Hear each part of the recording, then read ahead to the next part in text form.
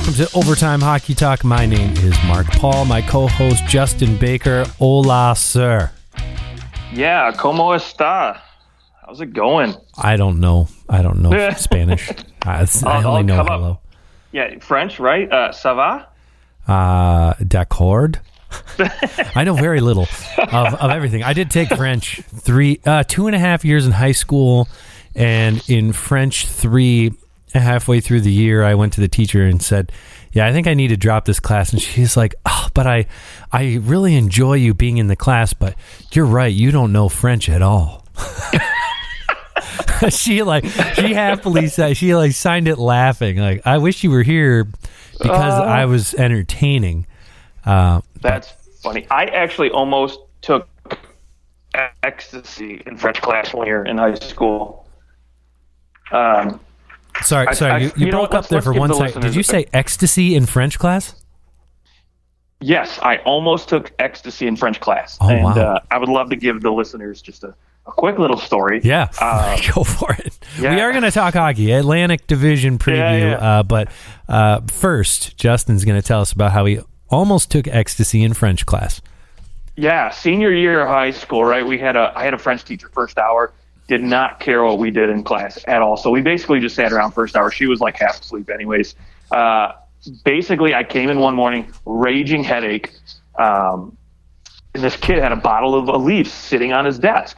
So I went over to just take some without asking, which was stupid of me anyways. This kid jumped over 3 desks and tackled me. Teacher rips me off thinking we're getting into a fight, right? I had no idea why this guy tackled me, right? And then basically, we basically figured, he's like, no, it's nothing. So, she just lets us go about our business. And he just leans over and whispers to me after she's all done. He's like, there's ecstasy in that bottle. I'm like, oh, I was about to pop 2 of those bad boys. I thought it was Aleve. Oh my gosh. You would have been the most entertaining person ever to be in French class, at least. Yep. That would have been great. And my grandmother was a teacher there too. So that would have gone over real well. Nice. Okay. Well, let's, with that said, I suppose that there are some teams in our preview that would be a lot more fun to watch on ecstasy. That would be, I've never done it before, but I can just imagine, you'd probably be a lot more thirsty watching them. But, anyways, so, we're doing the Atlantic Division, and on today's show. So it's going to be another 3-parter, right? Because we're going to do the Leafs and the Red Wings. Those are our teams. We cheer for them. We watch them the most. So we're going to shelve them for last and do a show with just those 2 teams. So that means we get 3 teams per for the other 2 previews that we do. And we're going to start out with the Tampa Bay Lightning, the Montreal Canadiens, and the Buffalo Sabres. Maybe not in that order, but we're going to do those 3 teams on this episode, part 1. But before we do, just want to jump into this division as a whole. Justin, where do you rank this division compared to the other 3 divisions in the NHL? Oh, that is a very, very good question. I think given what they have at the top and the bottom, and I guess maybe I should clarify what my expectations are for this year for this division versus what we actually saw last year, right? Because that's super important. A team like Ottawa and Detroit, maybe, you saw major improvements. Maybe you can make the argument that, Tampa and Boston maybe got a little worse. But I think, honestly, in comparison to the other divisions, I would probably put them third place, really. Okay, third best division in hockey. Yeah, I guess maybe because I have higher expectations for some teams in the Metro than what I do in the Atlantic, and the Central Division is kind of hard, in my opinion, to beat as long as you still have the Stanley Cup champion in your division. Yeah, that's fair. Yeah, if we're going off of the top team in each, I suppose there's, I guess I would still probably say that they're top to bottom. I would think that they're at least second, but because Ottawa got better, and Ottawa and Detroit got a lot better. I think it's fair to say they went from being bottom feeders to there's an outside chance they can make the playoffs. I think in the Athletic and their predictions, or I guess it's their model of projecting out these teams. The Senators, a 33% chance to make the playoffs, so not terrible. I mean, it's not likely they'll make the playoffs, but still, they went from being a team that was like a 4% up to a 33%. They improved drastically, as did the Red Wings. Maybe not Montreal, but I think we all can see Buffalo taking a little bit of a step, having Owen Power there for an entire year. Anyways, we're getting right into the whole conversation, but I do think that they're second. I don't like the Central. To me, kind of scares me. Once you get past Colorado, Minnesota, the rest of that division is kind of like there's playoff teams in there, but a lot that I don't know what to expect. The same goes with the Pacific. Outside of Calgary and Edmonton, not totally sure what to expect. And the Metro, I know what to expect. There's minimum 4 playoff teams there that could all win at least a round. And that's where I think they Atlantic can go head to head, because I think there's also 4 teams in this division that can at least win a round too. So, but we have them second and third, so pretty similar. Okay. Let's jump into the Lightning here. No, the Montreal Canadiens. Let's do the Canadiens since they played last night, since we've had the chance to watch them. Oh, yes. That was most entertaining for me, at least the last 5 minutes. Yeah. I mean that third period, like the last 10 minutes of the third period, definitely definitely did it for you, especially if you have no vested interest. Then it was wonderful. Not so wonderful for me. But I like that we waited here on this preview for the Montreal Canadiens, because I think if we had done this preview without seeing them play at all, as opposed to, I know it's one game, they're still going to be pretty bad, but I think that they showed us what they're going to be this year, and I think because of that one snapshot of this team, I do think that this preview will look a little bit different now that we have an idea of what they're going to probably throw at a lot of teams, with the similar attempt at trying to beat the Leafs as they do the other powerhouse teams in this division. So with Montreal, their weakness, the ultimate weakness, is their blue line, right? Are we there on the same page about their blue line? Oh, yeah, without a doubt. What was it? Last night, we're recording this on the 13th of October on a Thursday, so in the Montreal Leafs season opener, Mark Giordano has more games played than the entire Montreal defense put together. I just have to throw out that Arbor Xhekaj has the greatest name I've ever seen that doesn't look like the name at all that you were saying. Dude, I just think of the SNL skit with what's-his-face when he's just interviewing Brady Shane. He's like, that's an S, that's a K, that's a J, that's a nope. Right. Not happening. Xhekaj is Xhekaj. That's just amazing.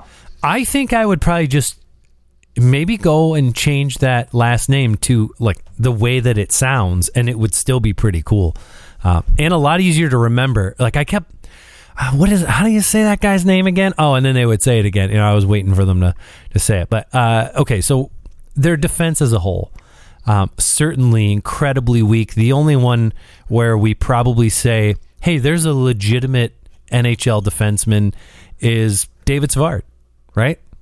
Yep. And it's not to take anything away from Jordan Harris. Looks like he can be good. Caden Gooley, Arbor Xhekaj is quite the story coming in, never drafted, and Chris Weidman is he's fine. Chris Weidman's fine. He's never going to be a world beater, but he's 27 points in 64 games last year. He's played for the Senators for a few years, and he's a fine defense. Like he's a sixth defenseman on even a mediocre team. He's a sixth defenseman. What I guess you have to ask the question, like, what's Montreal going to look like through 82 games, not just the one game against the Leafs where, they're like, well, this defense they look like a veteran defense. They're not making any mistakes. And what do you expect through a full 82 games?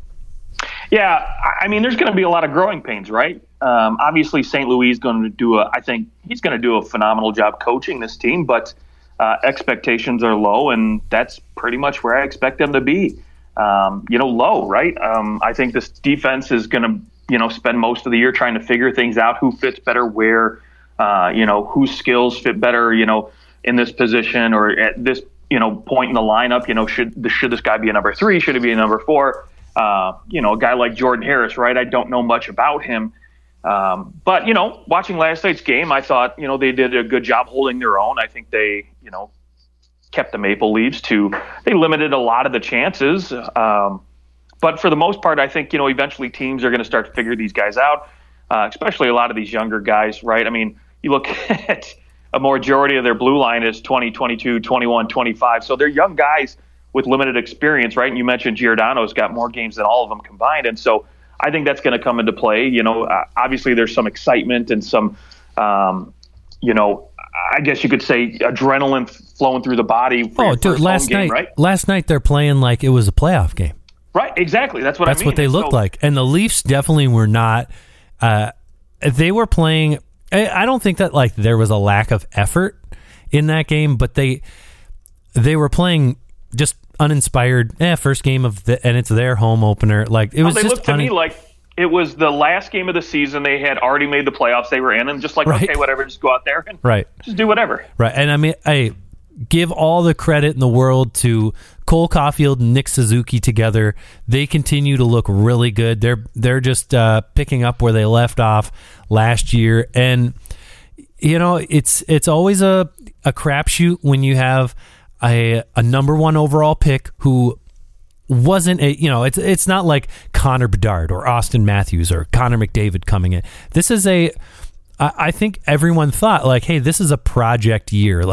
The number 1 overall pick, the number 2, these guys, they might make the roster, but they're not going to be leading the league in anything in their rookie season. But Juraj Slafkovsky he didn't look out of place. He made a really nice play on Austin Matthews to a check from behind, but in the open ice, just to lift his stick and knock him over, so he couldn't get a good shot off. And he seemed to be where he needed to be. And I think that's sort of what everybody was talking about in the draft last year, was that he really was NHL ready, that his defensive play was there. He understood the game. And I think you saw that yesterday. You didn't really see any flashes of greatness, but you saw an NHL player. Yeah, exactly. I think, again, you said project, right? And I think that perfectly sums it up, what really the top end of this last draft really is. Because, Slafkovsky, right? Limited minutes on that third line with Dvorak and Brendan Gallagher. And I look over in Seattle, right? They have Shane Wright, who they're playing on their 4th line at the center position.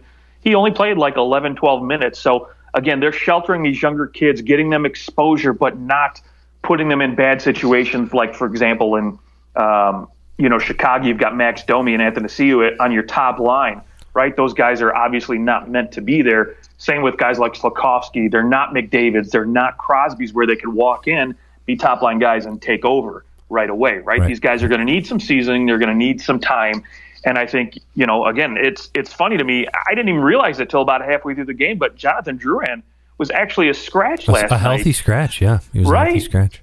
And so, that's going to be the mystery with this forward group, right? Is who contributes night in and night out, who actually gets in the lineup. And does anyone like Jonathan Drouin? Because at this point, it sure seems like nobody does. I mean, how is it that a player with pretty I'm sure still has talent, still has ability, but it's not as if he deserves to be handed anything on a golden platter. He has had a lot of injury problems. He's had a lot of problems. You'd think that this would be somebody who goes, I need to come into camp and be at my best, work my ass off, and make the team.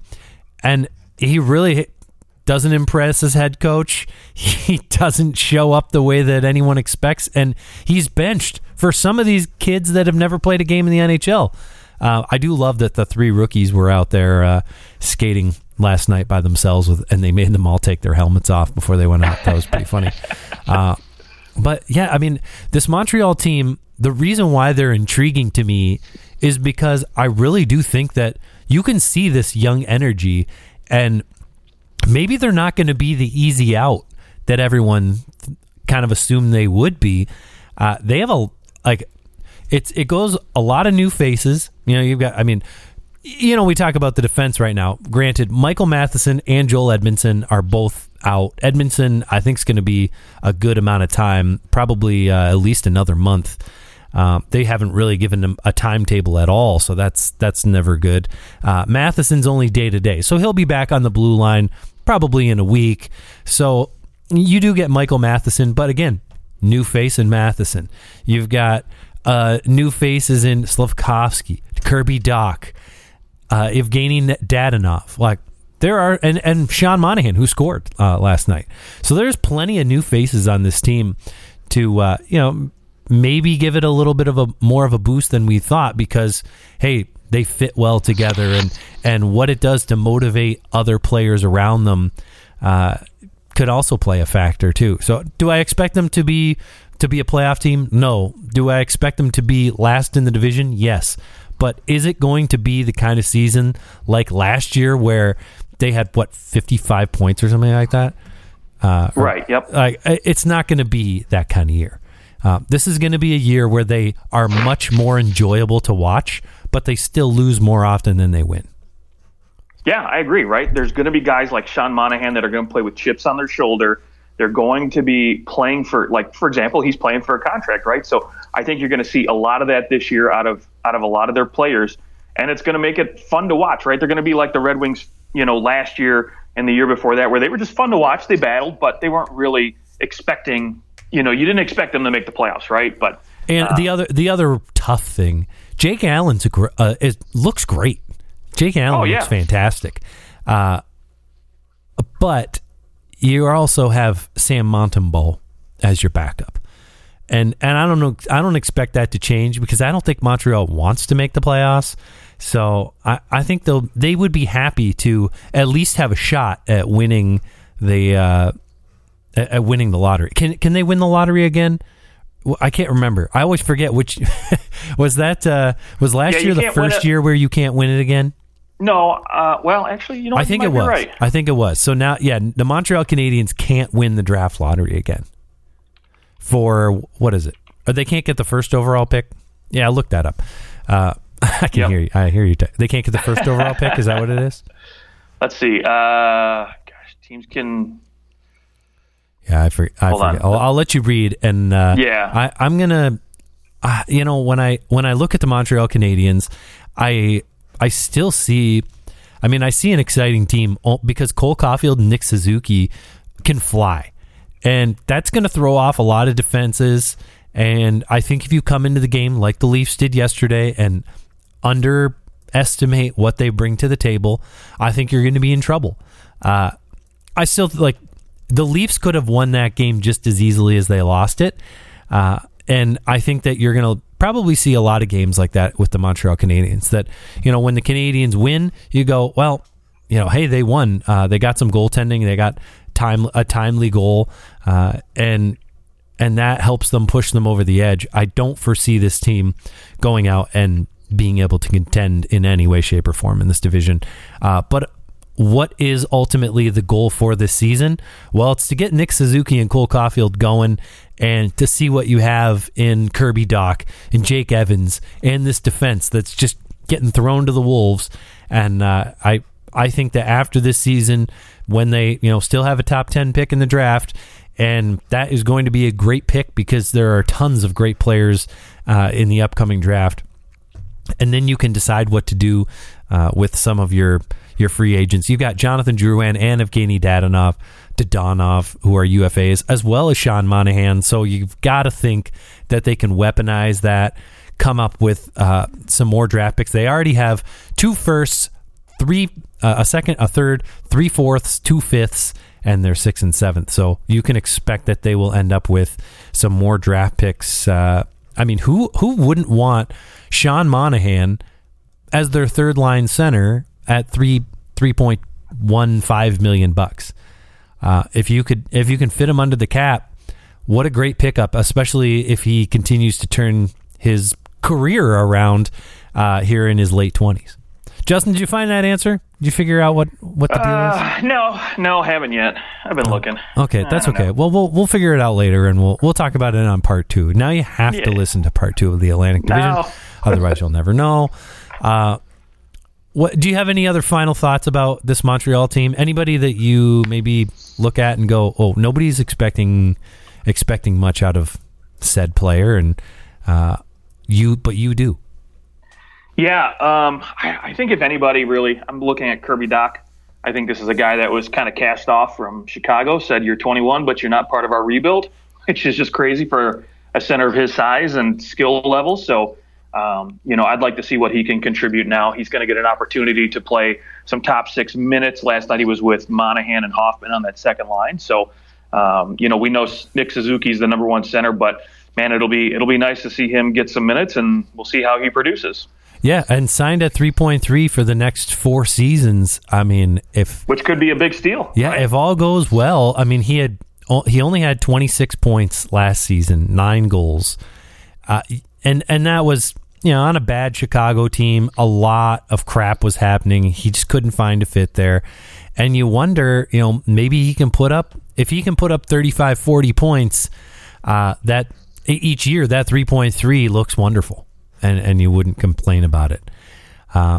Okay, well, that's the Montreal Canadiens.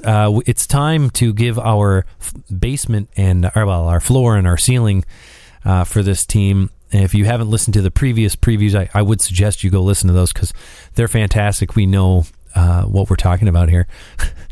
And yeah, our ceiling, obviously the heights of what this team we think they can accomplish, and their floor.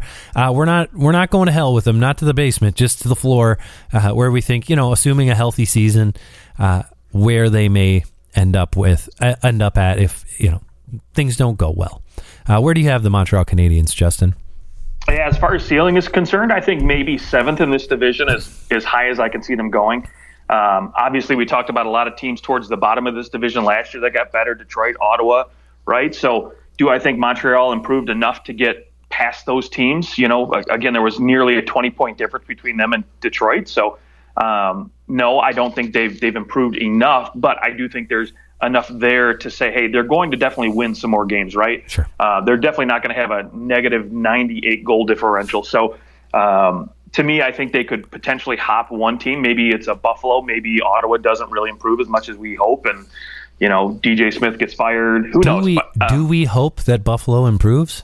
Because, see, I don't know about you, but I don't really want Buffalo to improve because that probably means they're going to beat the Leafs more than they'd already do.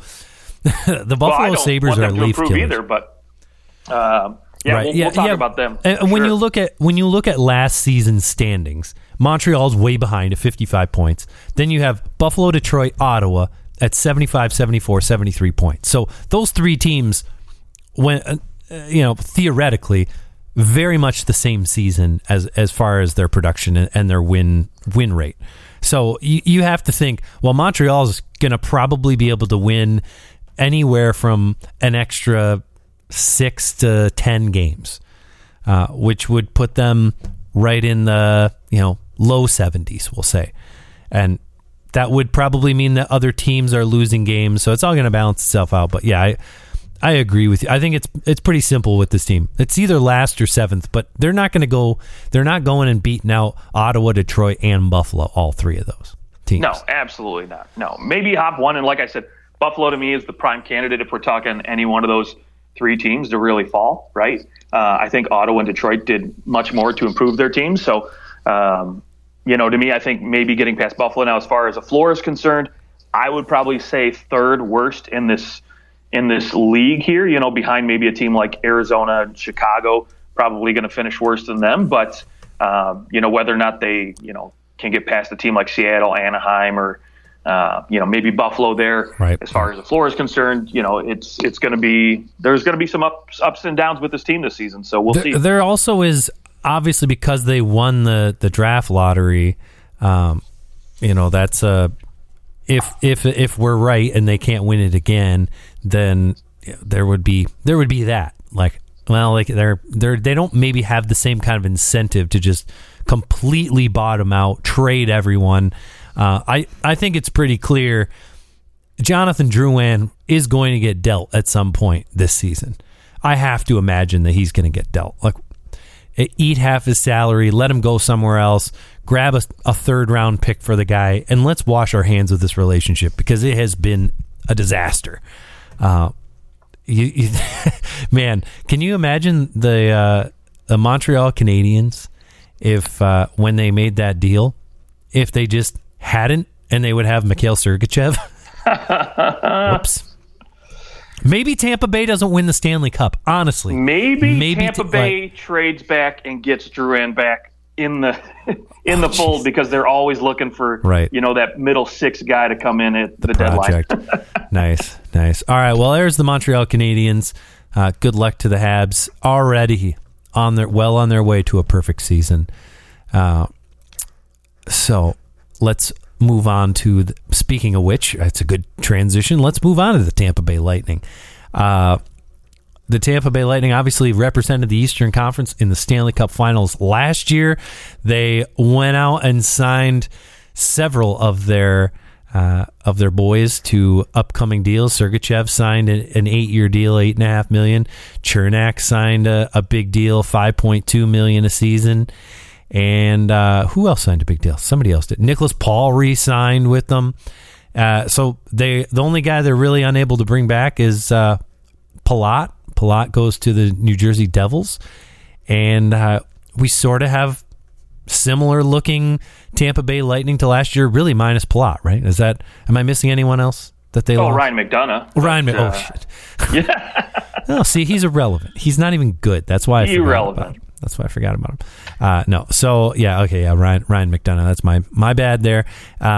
But they do bring back Vladislav Nemesnikov, who had a nice little season with the Red Wings last year and will kind of slot in with Tampa Bay's in their bottom six, maybe get some power play time. But a full season of Nicholas Paul, a full season of oh my gosh, why can't I think of Brandon Hagel, who they acquired from the Blackhawks. I mean, I think that they may be, even with the players that they lost, I don't see much of a step backwards for this team. Do you? Yeah, I will say, so they did get Philippe Myers in that McDonough trade, right? So for me, the bigger concern was I'm not really too worried about this forward group being able to produce offensively because we know what they've got. And as long as you have Kucherov, Point, Stamkos up there, you're going to score a lot of goals. Right? Sorelli, that's who else they signed. I was like, There's someone else that signed, and I cannot think right now. There you go. Yeah. And so, with those guys still in the fold, I don't worry much. You've got Vasilevsky, so they're going to keep the puck out of the net. But with McDonough, right, he's gone. That's where I'm concerned a little bit. Obviously, Philippe Myers comes in. He was supposedly supposed to be a top 4 guy in Nashville. Wasn't really panning out the way they hoped, so they ship him off in the trade. So at least Tampa Bay gets back a decent top 6 defender. And now you give Sergachev a little bit more ice time, and now you're putting more of a responsible load on his shoulder, saying, hey, you know what? You're no longer our number 3, guy that fills in on the power play. You're our top 2 guy, right? You and Hedman, that's it. Go out there and do your thing. And so they paid him handsomely for it. Obviously, next year he's going to start making more money than Hedman. So clearly they think he's a part of their long-term solution. And, Hedman's only 31, so he'll be around for, plenty more years. But, man, to have Sergachev and Hedman around for a while now it's going to look pretty good. So I think I have no doubt with Sergachev he's going to rise to the occasion. And, given all that, I don't see them slowing down too much. Obviously, McDonough, right, the block shots, the things he does that don't always, equate to goals, I think is really going to be missed a little bit. They're going to have to get a little bit more contribution from guys like Cal Foote and Eric Chernak as far as that department is concerned. So hopefully some other guys step up, and then maybe it kind of lessens the missing piece there. Do we think that which Alex Killorn are we going to get? The 60-point, 25-goal Alex Killorn in the regular season, or are we going to get the 4 points, 4 assists in 23 games, can't score a goal over the entire playoffs? I guess I'm kind of wondering, like, do we see the complete decline of Alex Killorn in the playoffs? Can he still be effective for the Lightning? I mean, he is now 33 years old. So it's not out of the realm of possibility that, sometimes these guys, once you're past 30, there just comes a day where you hit a wall and you don't perform the way you used to. Are we there with him? I don't think we're there quite yet, right? I do think while Killorn couldn't put up any goals, he did get 4 assists in the playoffs. He was still doing in 23 other games. Right? No, absolutely. It's so weird, right? It's an anomaly, and but again, watching him in the playoffs, and from everything I read from other people who study Tampa Bay a lot more than I do, he was still doing all those other things that generated successful play on the ice that maybe didn't necessarily translate to goals or assist points on the score sheet. And so, one of the reasons, though, I do think you're going to see a regression as far as contribution, in terms of goals and assists, is because, last year he played a lot of time with Steven Stamkos and Brayden Point. And I don't think you're going to see much of that this year. He's probably, right now, they've got him slotted on the second line with Nick Paul and Brandon Hagel. And obviously those guys don't produce offensively like your Stammers and your Brayden Points do. So, depending on where he sits, all season long, if he's just on that second line and you keep those top 3 guys together, it's going to be hard for him to produce, right? And maybe once Cirelli comes back, that adds a little bit of a boost. But, because I know those 2 guys were so good defensively for this team in the playoffs, and part of the reason they went to the finals. But, I think it's going to be hard for him to repeat that kind of, output as far as, getting another 60-point season. Yeah, I don't disagree. Yeah, there's a little bit, I think, because of these younger players coming up, I think it makes more sense to use Alex Killorn in more of a, I guess in some respects, you're using him the way you use Palat, right? Like, he maybe isn't as good defensively as Palat, but he's responsible defensively. 60% of his, I was just went and looked at some playoff stats for him. 60% of his faceoffs were in the defensive zone in the playoffs. So, I mean, certainly that's whereas in the regular season, he was at 45% in the defensive zone. So he bumped up a 30% bump in faceoffs in the defensive zone in the playoffs, which can certainly have a big impact on whether or not you're going to produce offensively. You're taking tons of draws in the defensive zone. Also in the regular season, his PDO was ridiculous, 102.1, whereas in the playoffs it really came back down to normal at 98.8. So I mean that'll affect your production. The shooting percentage is down, and you're taking more faceoffs in the defensive zone. So there are reasons to kind of explain what happened to him. I guess everyone is. You're always going to wonder. These once you start getting in these championship teams, they've been there 3 times in a row. Like, are they going to be tired? There is that discussion. I know it's maybe a little less than maybe it was 20 years ago.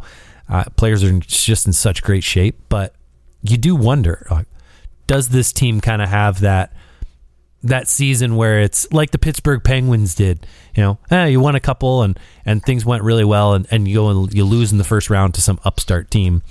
That's not really, that's the playoffs. We're not really talking playoffs, but I guess it's hard not to look ahead for the Lightning because the regular season, my guess is they're going to go on cruise control and end up second or third in the division, right? Like, do what they always do.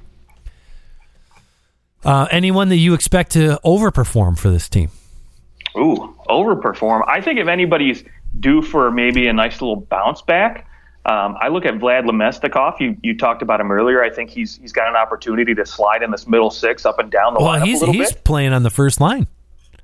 For a little bit. Yeah, he's getting his shot with Stamkos and Kucherov, which would be a total resurgence for his career.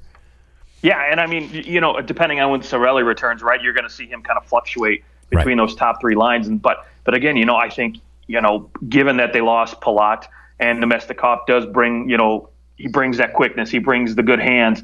He's got a good hockey IQ. I mean, Hell, he's related to Igor Larionov, so the apple can't fall that far from the tree as far as IQ is concerned. So, the guy does everything pretty good. So, given that, I think, the opportunity he's given to play with guys like Kucherov and Stamkos, he could bounce back and really be, up for a 30, 35-point season at least. Yeah, I know this isn't maybe what people expect when you say, who's going to surprise us this year? I wonder if it's not Vasilevsky. I wonder if he doesn't return to the he wins the Vezina. I wonder after a year of everyone pumping Shesterkin up, which ironically Shesterkin did beat Vasilevsky in game 1 of the regular season this year, but I wonder if ultimately Vasilevsky has that kind of season because maybe the Lightning took some steps back with some of their rosters up front and losing McDonough. I wonder if he just kind of goes and he's above a .920 save percentage once again. Last year he dropped to a .916, but he was .925 the year before. He was .917 the year before that, .925 the year before. So, you see that little pattern. He's going to be in the 920s this year. He's got to be. So, and that's where let me ask you. Brian Elliott looked pretty good last year in the backup role for this team, and so Vasilevsky, does he need to play 63 games again? Is he going to be above or below that 60-game mark? Can I see Brian Elliott playing more than 20 games? No, I can't. But he looked good last year. 912 save percentage. I think it shows you how good the Lightning were and are. I don't see Vasilevsky playing fewer than 60 games. Okay. At $9.5 million, I think if you're smart, you can play 60 games and you can play a very balanced first half of the season and then go, oh no, we need to win a lot. And you can totally overplay guys down the stretch. That's exactly what happened in Nashville last year. Nashville was playing a relatively balanced, obviously Saros is their starter, but down the stretch, Saros was playing every game. Every game outside I will say their back-to-back. backup Rittich was just terrible last year. So. He was terrible, and they would not have made the playoffs if he hadn't played. So I get it. But with the Lightning, I don't think you're going to be in that situation. So I don't necessarily think that it's as much to do with we want him to only play 55 games or whatever. I think it's about how many games you play in the final 2 months of the regular season. I think you can probably play a guy a little more earlier and then start to rest them and as needed down the stretch if you're already in a playoff spot, which everyone was in a playoff spot last year. Nobody was going to lose their spot come what?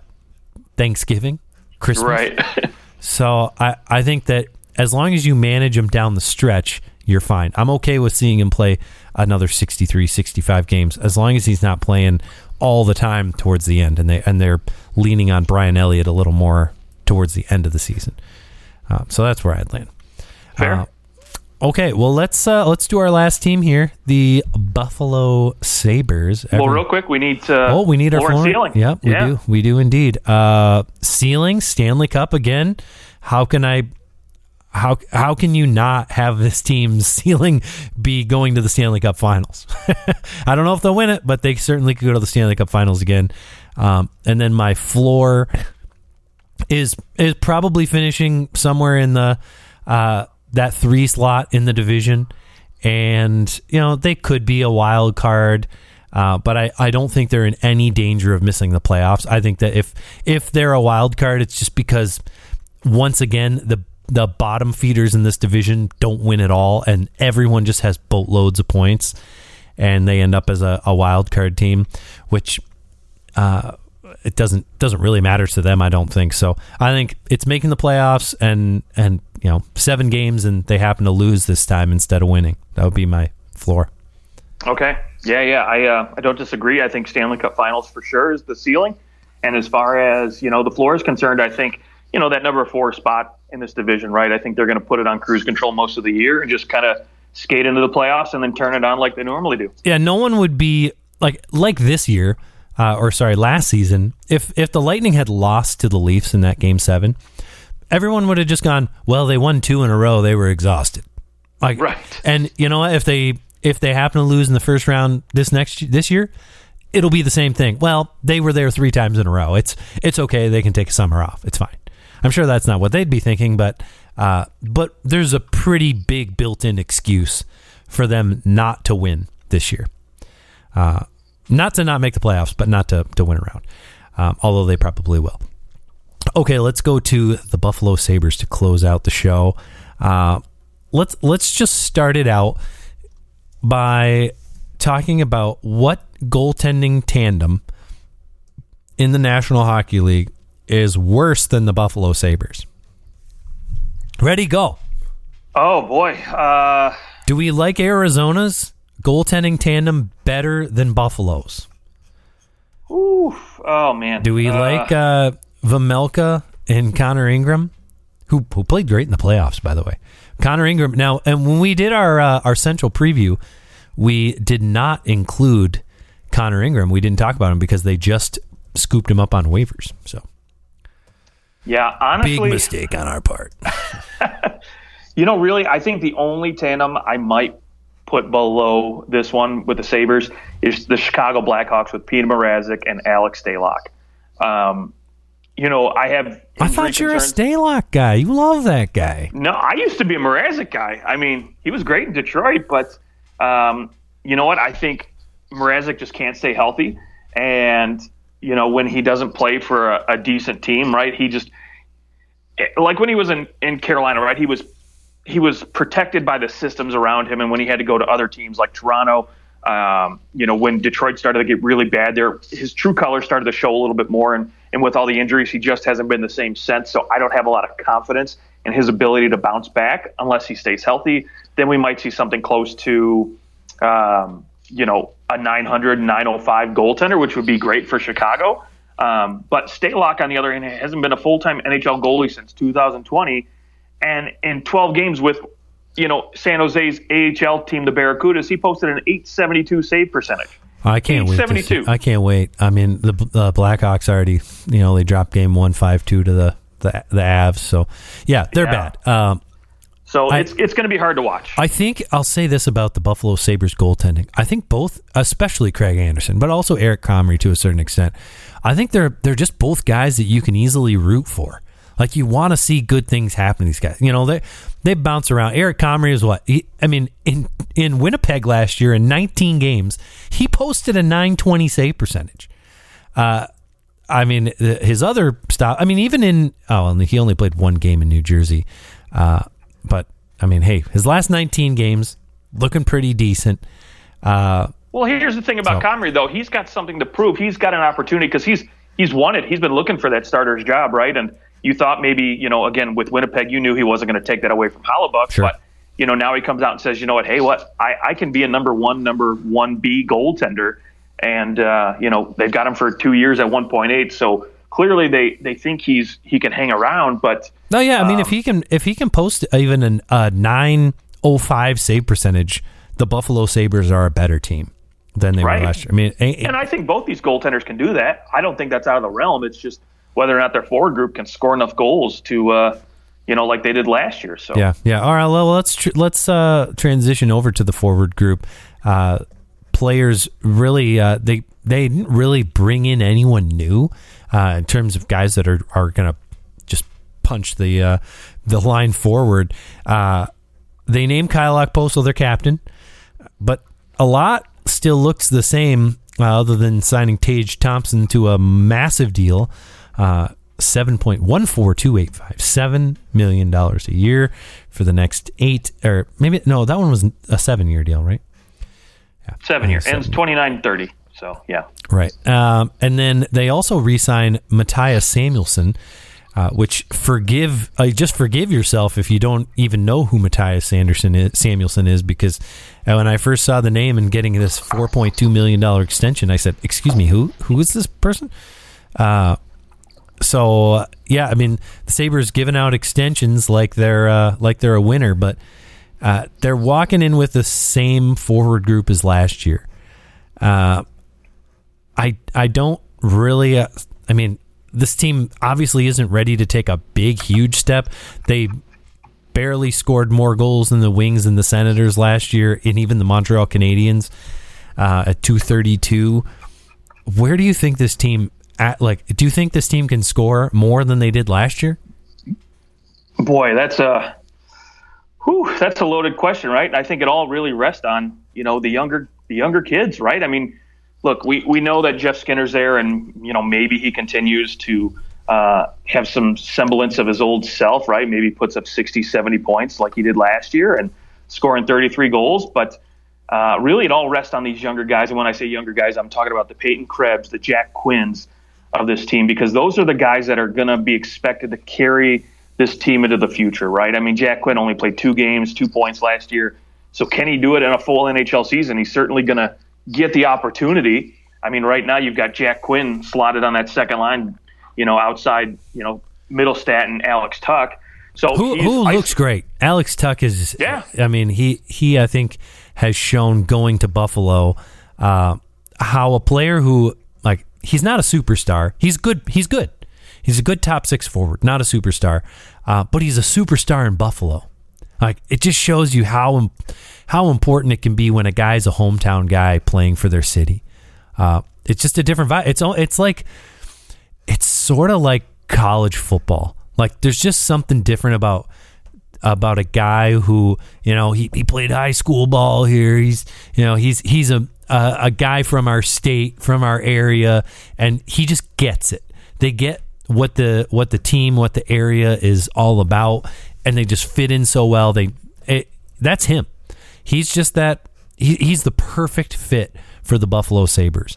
And the Sabres are the perfect fit for him.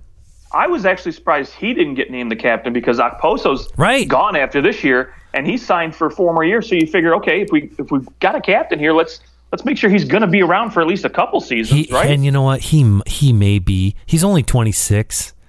And Okposo's been there for a long time, right? Signed there out of the Islanders.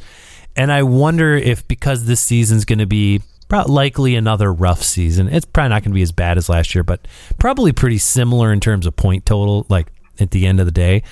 And maybe it's more, all right, Kyle, you're the veteran on this team. He's the oldest player on the team outside of Craig Anderson. So, take care of these kids this year. And yeah, Okposo might be gone after this year.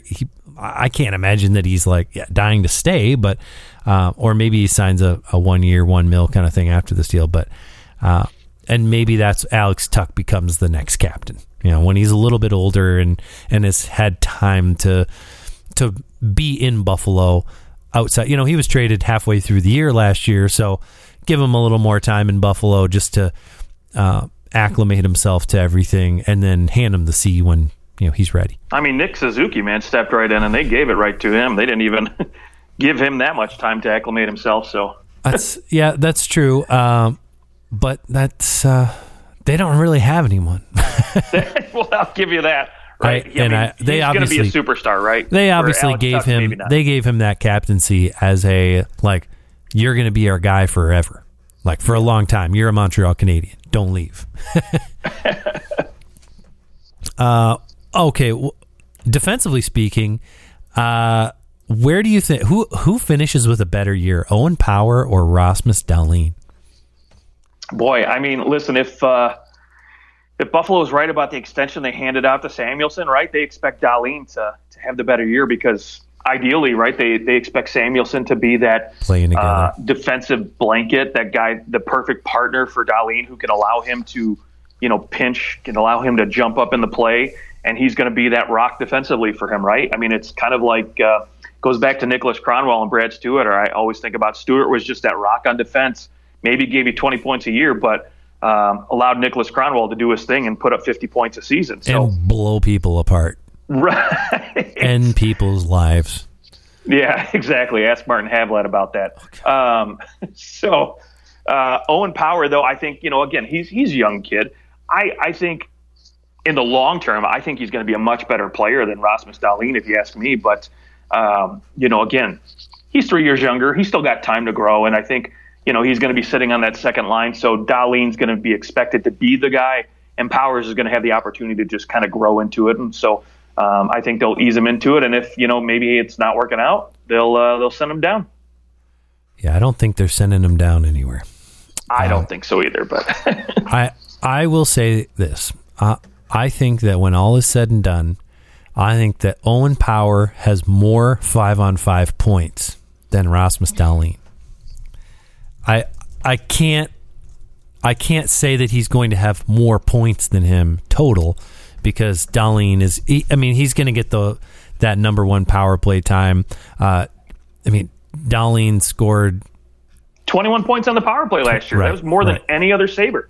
Right. So 21 points. He had 3 goals in the power play. So, those 21 points, without that, you're sitting at a 32-point season. Do I think that Owen Power can put up 32 points 5-on-5? Yes. Yes, I do. So I think that, man, it's going to be a fun defense to watch, because there are still high expectations for Dahlin. I don't think anyone thinks that he's done growing, becoming a better player. He had 53 points last year. No, I think offensively, I'm not worried about it, but it's the defensive end of the game, right? That I think he needs to just improve slightly on. And speaking of just other defensemen on this blue line, love the Ilya Lyubushkin signing. They obviously overpaid him to get him to come there at $2.75 million for a bottom pairing defenseman is a lot, but the Buffalo Sabres have the cap space. They still have $18 million in cap space, mostly because they're only spending $3.3 million on their goaltending alone. And defensively, they only have one defenseman making over $2.75 million. So it is funny to see Lyubushkin as their second highest paid defenseman. But I like his game. I like what he brings. He's gonna blow some guys up. Kind of your light Cronwall kind of player. He's responsible. He's not gonna score or put up big points by any means, but he can be someone who can kill penalties and cause some players to look over their shoulder, which is an underrated aspect of a good defender. If guys are afraid to come down the side walls on you, then they're going to be a little scared to cut towards the middle too. That's. Well, and you think about it too, right? So you got Lyubushkin on that third line, who's destroyer of souls. And on that second line, you've got Owen Power, who's 6'6", just a beast too. So if he learns to use his body, Buffalo could really inflict a lot of pain. It's too bad that the Sabres couldn't convince Chara to come there for a year. Teach Owen Power how to be an absolute monster and how to use the long reach. Okay, well, let's go ceiling and floor for this team. Okay, well, I'll jump right in. I think as far as the ceiling is concerned, I think this team could potentially push for a wild card spot in this Eastern Conference. I think last year we kind of saw it, right? It would take 100 points to get in. I think that maybe there's going to be a lot more less disparity between the top and the bottom. It's probably more like 96 in a normal year, right? Like 96 is typical. There was a lot of bad teams in this division, and a lot of teams were just like, screw it, not spending money, goodbye everybody that makes money. Right. Yeah, and I do think, if Buffalo gets decent seasons out of the younger kids, Jack Quinn, Peyton Krebs, these guys take those next steps, right? Tage Thompson continues to be their number one guy there at center. And they get decent goaltending out of Eric Comrie and Anderson, which I think is more than possible. This team could really potentially be fighting for a wild card spot. Now, I don't see them as a playoff team, right?